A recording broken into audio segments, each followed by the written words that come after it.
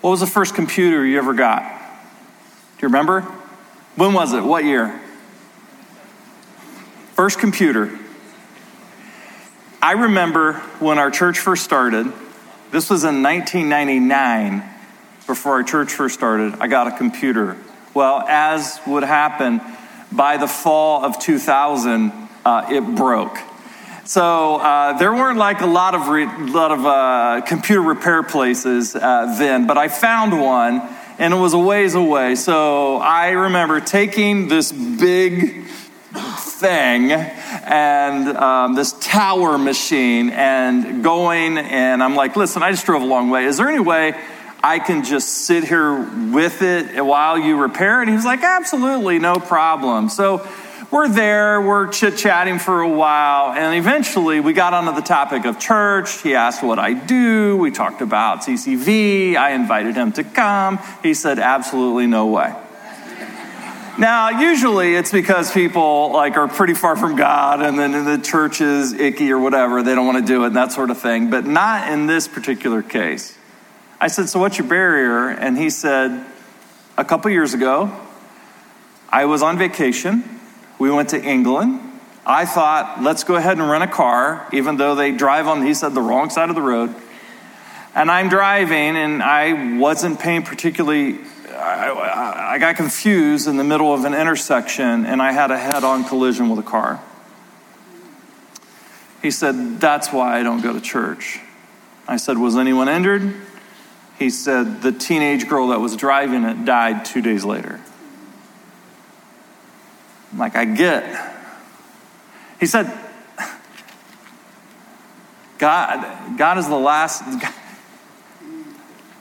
I'm the last person, he said, that God wants to see in a church building. And then I explained what I want to talk about today. Without sharing the particulars, any names, any situations that would give away anything, I asked everyone on our staff to send me an email privately of quotes that they remember of things that people can't forgive themselves for. Things that just keep coming to mind. Like in the strangest situation, you'll be in the middle of Giant or Wegmans or in the car or whatever, and then this memory pops up, right? Of just something, and it just bugs you, or it can be even debilitating. And I'm going to share some of those later, but when I compiled the list, I could just feel the weight of what you all were carrying. I could feel the weight of what staff members shared. And I could feel the weight of what I was carrying. When you carry pain like that from previous sins, it feels like you have a secret. It robs you of being in the present moment of your life. It robs you of your future.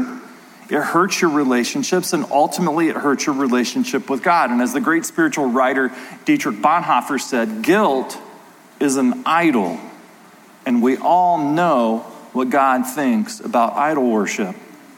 So today what we're going to do is, hopefully it will be an experience like in the Old Testament when they would rediscover God's word and they would go up to the high places. They would take their idols and destroy them. We want to destroy the idol of guilt that we're carrying around. We're in the middle of a series called Traveling Light. Frank and Melissa did an excellent job, didn't they, over the last 2 weeks setting us up. We've been talking about the way we become Christians and God forgives us. And the Apostle Paul talks about how when we participate with God in the life of the church and in community, we are transformed into his image. Wouldn't you all agree that for those of you who've become disciples of Jesus, as you've pursued Jesus, you're just a different person today. You're more like Jesus today than you were a year ago or 10 years ago. It doesn't mean you're by any way, shape, or form perfect at all, but where you are today is fundamentally different from where you've been. And that process is something that will continue until the day we die, but sometimes we hit a snag. Sometimes it's like we're on vacation and we realize we've overpacked and we have a couple bags that we need to drop because they're just weighing us down for the journey. And guilt is the one we want to tackle today. 2 passages I want to look at, very practical. And when we leave here today, my hope and prayer is that you truly leave having forgiven yourself. First scripture, John, first chapter, 1 John 1. If we claim to be without sin, and John is like, guys, have you ever met someone who just feels like they're perfect and they're looking down on other people? Right? And he's like, let's just get this out of the way in case there's anybody in the room who thinks that they don't have any sin in their life. And let me just pause and say, one of the great observations from one of my favorite spiritual writers is this: if you don't think you are the most sinful person in this room, you don't know yourself very well. If you don't think you're the most sinful person that you don't know yourself very well. So John's like, listen, if we claim to be without sin, we deceive ourselves and the truth is not in us. Let's just get that out of the way. But if we confess our sins, he, Jesus, is faithful and just and will forgive us our sins and purify us from all unrighteousness. Now we know that if we confess our sins to God, what? He forgives us. But what we don't realize is that's not exactly what this passage is saying. What this passage is saying is that if we confess our sins, it comes from the Greek word homologeo. It's the combination of two words. Homo, which means same. Legeo, which means to speak. To confess your sins means there's one person here and there's another person here, and this person is saying the same thing that this person knows. In other words, the Greek word homologeo, to confess our sins, occurs 4 times in the New Testament, and every single time it involves confessing your sin to someone else with skin on them. Jesus' brother James put it this way: confess your sins to each other and pray for each other so that you may be healed. And that's because when you confess your sins to another person, it's healing. Something actually happens. And so, the first step that we're going to talk about today to being relieved of guilt, a guilty conscience, is to confess your sin to a wise Christian brother or sister that can keep a secret until the grave. Have you ever done that? There's this book called Introduction to the Devout Life. I discovered on a retreat at a monastery years ago. St. Francis de Sales wrote this book, Introduction to the Devout Life. And what he was doing is he was coaching people who wanted to go out and make a difference for Jesus into the world. And he said, the first thing that you have to do is take out a sheet of paper and write down every single sin that you have ever committed from your earliest memory up until today. Leave nothing out. What you did, what the other person said. For those of you who are in recovery, this is called what? 4th step, right? And so what St. Francis says, you take that entire list and then you find a trusted Christian or brother and you sit down with them and then you read it in its entirety. Everything. Francis called this the purgation of the soul. Getting it all out, and there's someone with skin on them that hears it. Now, one of my favorite authors, John Ortberg, must have read this because he went to one of his mentors, a man named Dallas Willard, and he said, Dallas, I want to sit down with you, and I want to confess my sins to you. So John Ortberg made a list. If you made a list, how many pages would it take up? I know some of you. A lot of pages. Me especially. Ortberg had pages and pages and pages, and he sat down with Dallas Willard and he said, let's start at the top. And he read it line by line as he's weeping and just full of shame. He's just reading every single thing that he has ever done. And then when he was done, they just sat in silence, feeling the weight of it. And then Dallas Willard reached over, grabbed his hands, looked at him in the eye and said, John, I have never respected you or loved you more than right now. And he said, Christ forgives you. You're forgiven. About a month ago, I was at dinner, my family, wife and kids. Debated whether I was actually going to tell you this, but you should know I have skin in the game. So, when I was in high school, I smoked pot 3 times. Some of you are like, I smoked pot 3 times this week. I want to tell you why you shouldn't smoke pot. It has nothing to do with what you're doing to your brain. When I was a kid, I had 2 wonderful sisters growing up, but my cousin who lived in Kentucky, their family, because he was in the National Guard, you know, when you're in the National Guard, you have to serve 1 weekend a month. Their base was in Columbus, so they would drive up. We would go to my grandma's. I would spend the night for the weekend, and I would spend the whole weekend with my cousin. And I did this my entire childhood. He was essentially like a brother growing up.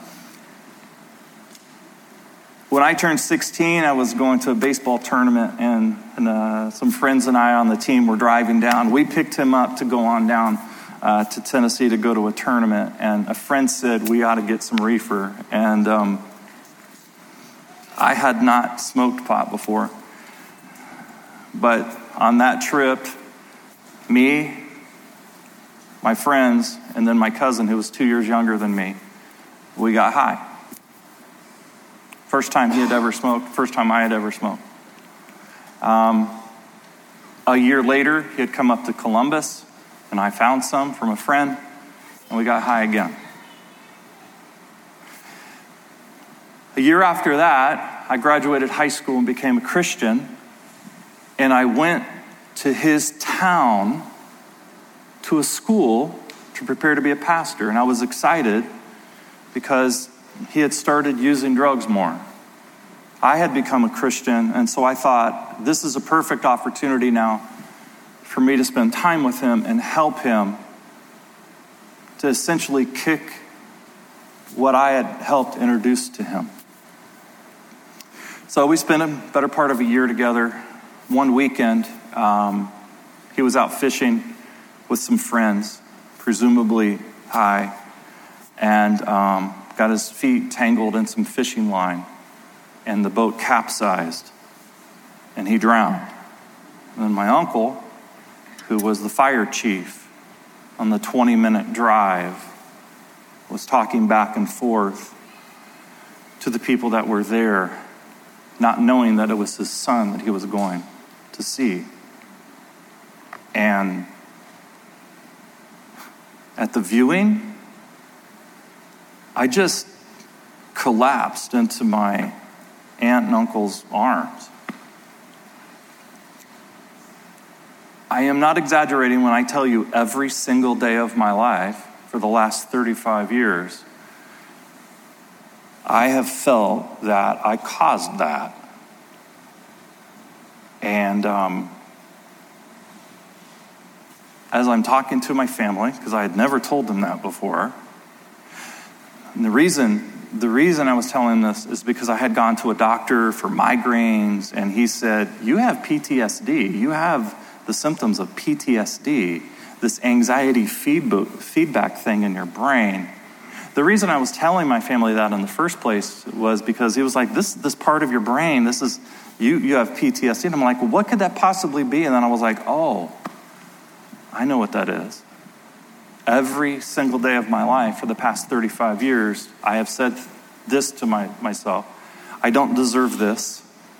I don't deserve anything good in my life. God, if you would prefer to kill me so someone else can have something. Every single positive thing that has ever happened in my life has always been balanced and anchored in the back of my mind with this feeling that I don't deserve this.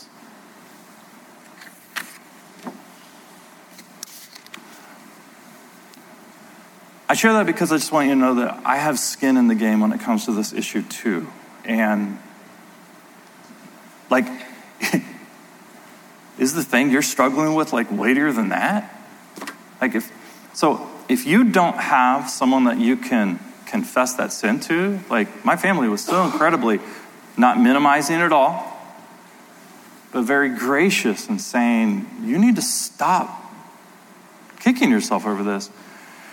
We have a counselor here at a church, Matt, fantastic person, who can help you. Just go to the church website, Grace Counseling. Sign up to meet with Matt. Confess that sin, because the Bible promises healing. Here's the second scripture. The second scripture says, my dear children, I write this so that you will not sin, but if anybody does sin, we have an advocate with the Father, Jesus Christ, the righteous one. He is the atoning sacrifice for our sins, and not only for our sins, but also for the sins of the whole world.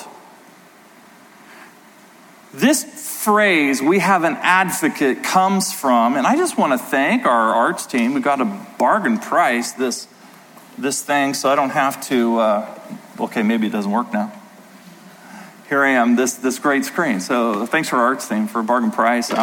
Two things happened this week. One, we got this. Second is I was trimming my beard. Those of you who have beards, I was trimming my beard. And then, this little part right here under your lip, I went, whoop, and it was gone. So I had this beard and this little thing, and I was like, what do I do? I'm going to have to shave it. And so anyway, so that happened this week. So did someone clap for me? You really don't like the beard that much? You're like, get rid of that nasty looking thing. So here's this big picture item. This is why you can't forgive yourself. This is why I couldn't forgive myself. And if you get this is going to help you, literally. So here's you and me, right? Stick figure in the middle. We do these things, right? We'll just call these sins. Right? We have all of these sins in our past.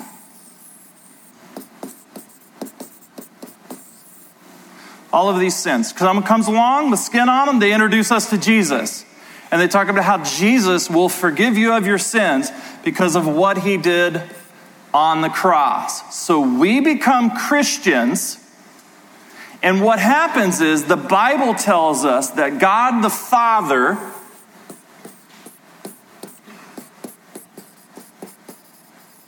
who is just and loving,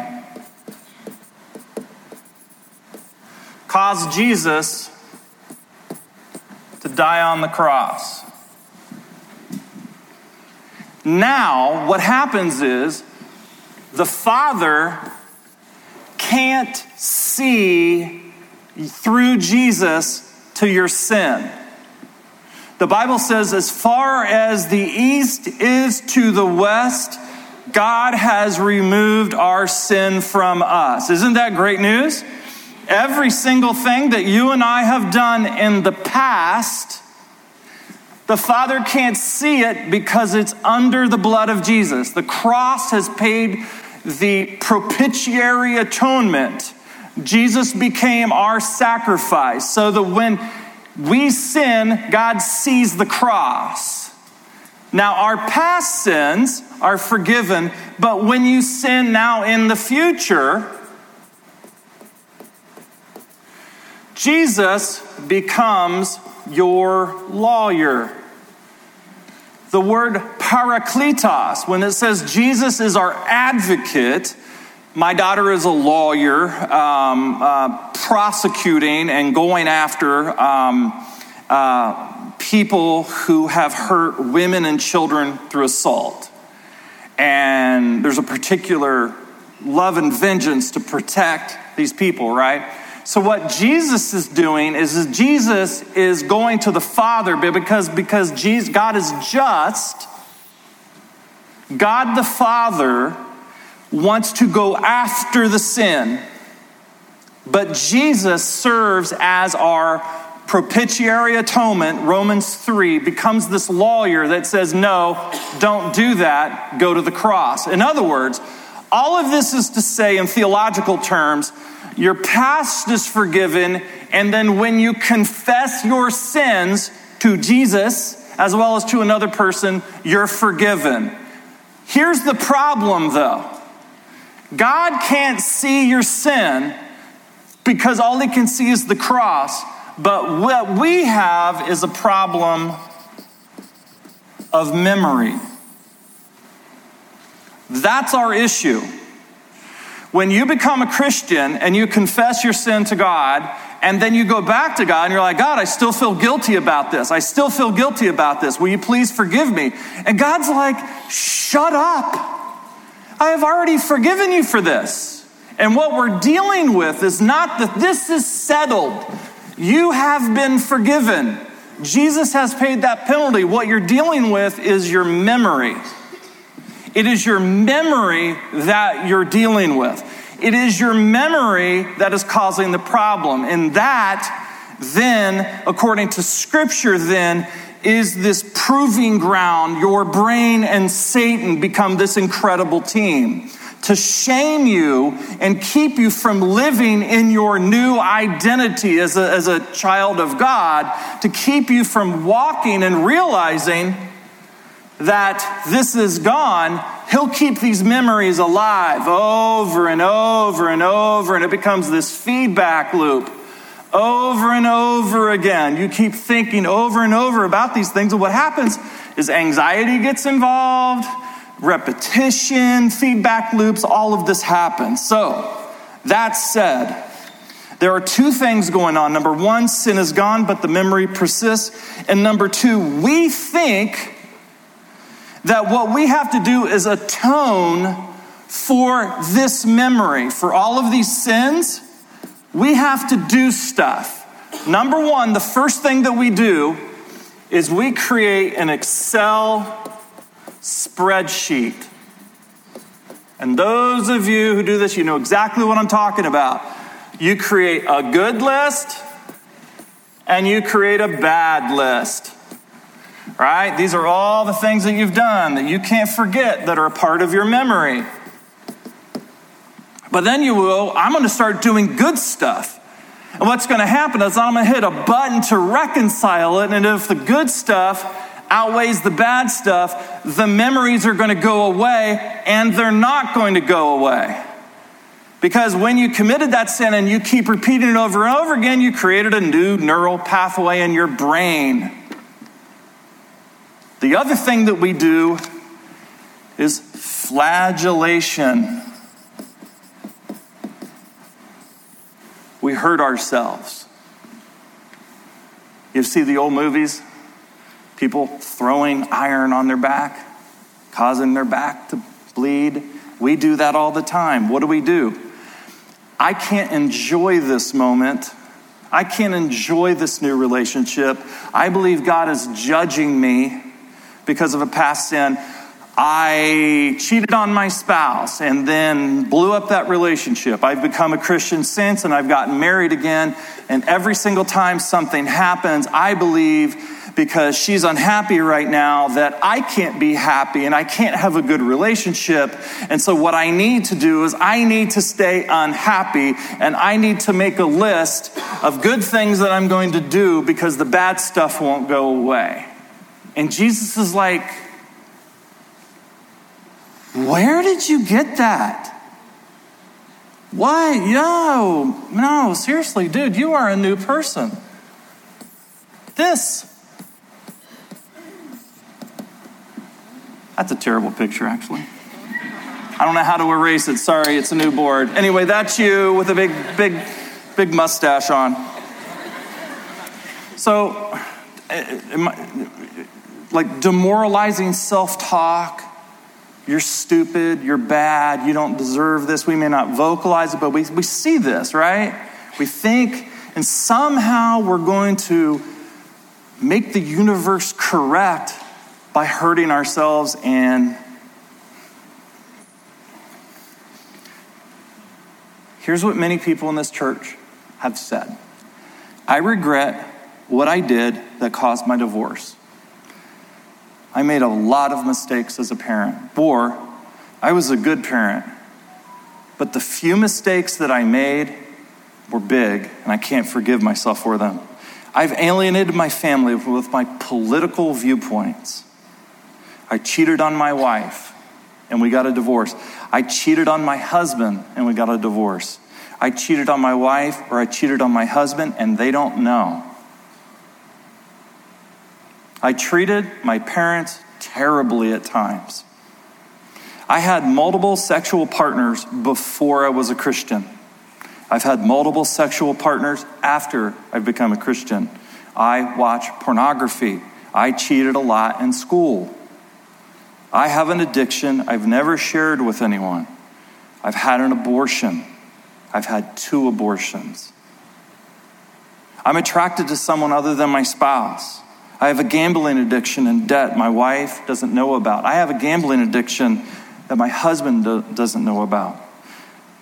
I've hurt friends in previous relationships. My pattern is I become friends, we stay friends for a couple of years, then I move on to a new one. I really regret things I did as a parent, and I wish I could go back in time.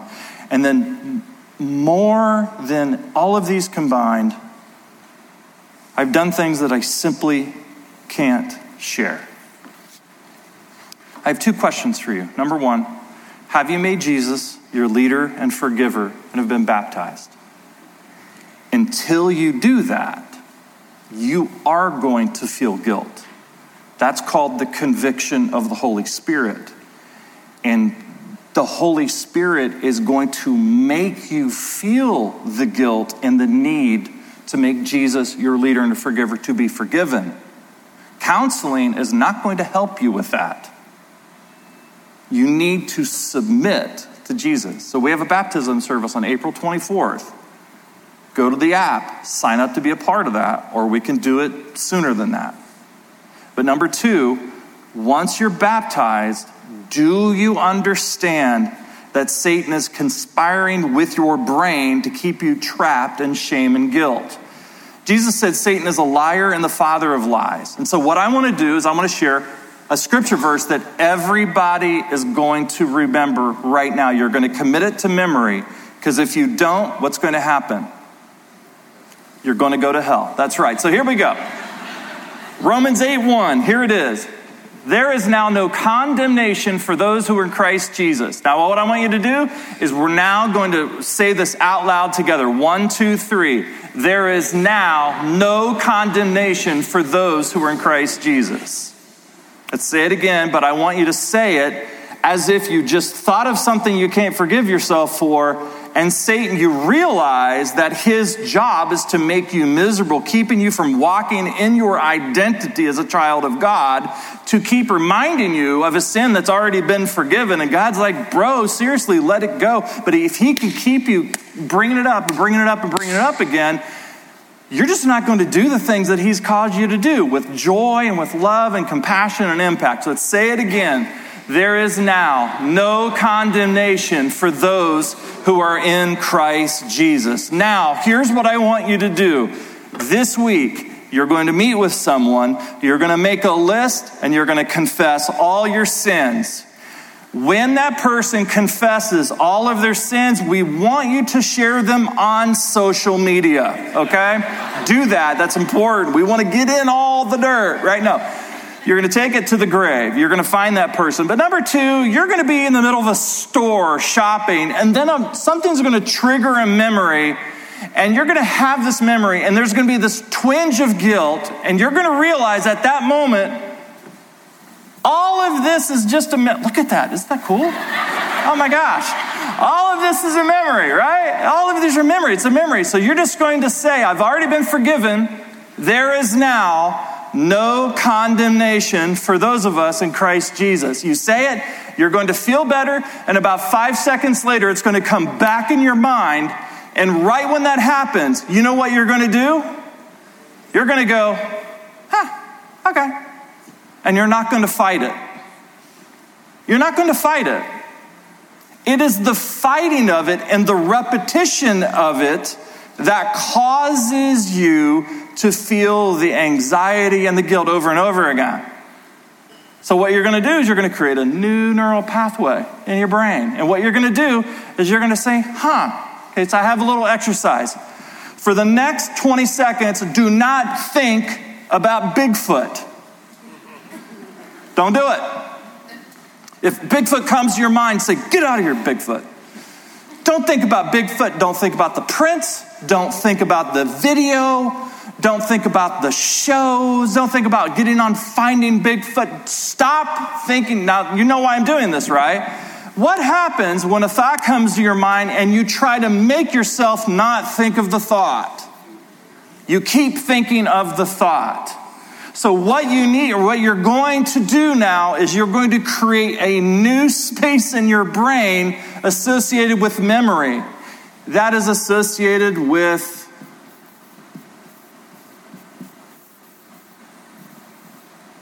peace. I am at peace with God, and I'm at peace with my past. I'm not minimizing it at all. I have crucified myself enough for 50 lifetimes. But his work on the cross is enough. And so Satan, you keep bringing it up because it doesn't affect me anymore. So when it comes to your mind, When it comes to your mind, And over time, it will lessen and lessen and lessen. And then what you'll do is you will separate the memory from the guilt and the shame. And it's just a memory. And you'll be free. God, we thank you so much for what you're doing in our community. We thank you so much for the freedom that you offer us in Jesus. We thank you that you don't minimize our sins. Our sins sent you to the cross, a violent, terrible death. But at the same time, you give us a pathway to freedom. Help us today to smash that idol of guilt on the way out and to not pick it up again. In Jesus' name, amen. Thanks for listening to Brian Jones Sermons. For more information and to find similar articles on this topic and more, please go to Brian's website at brianjones.com.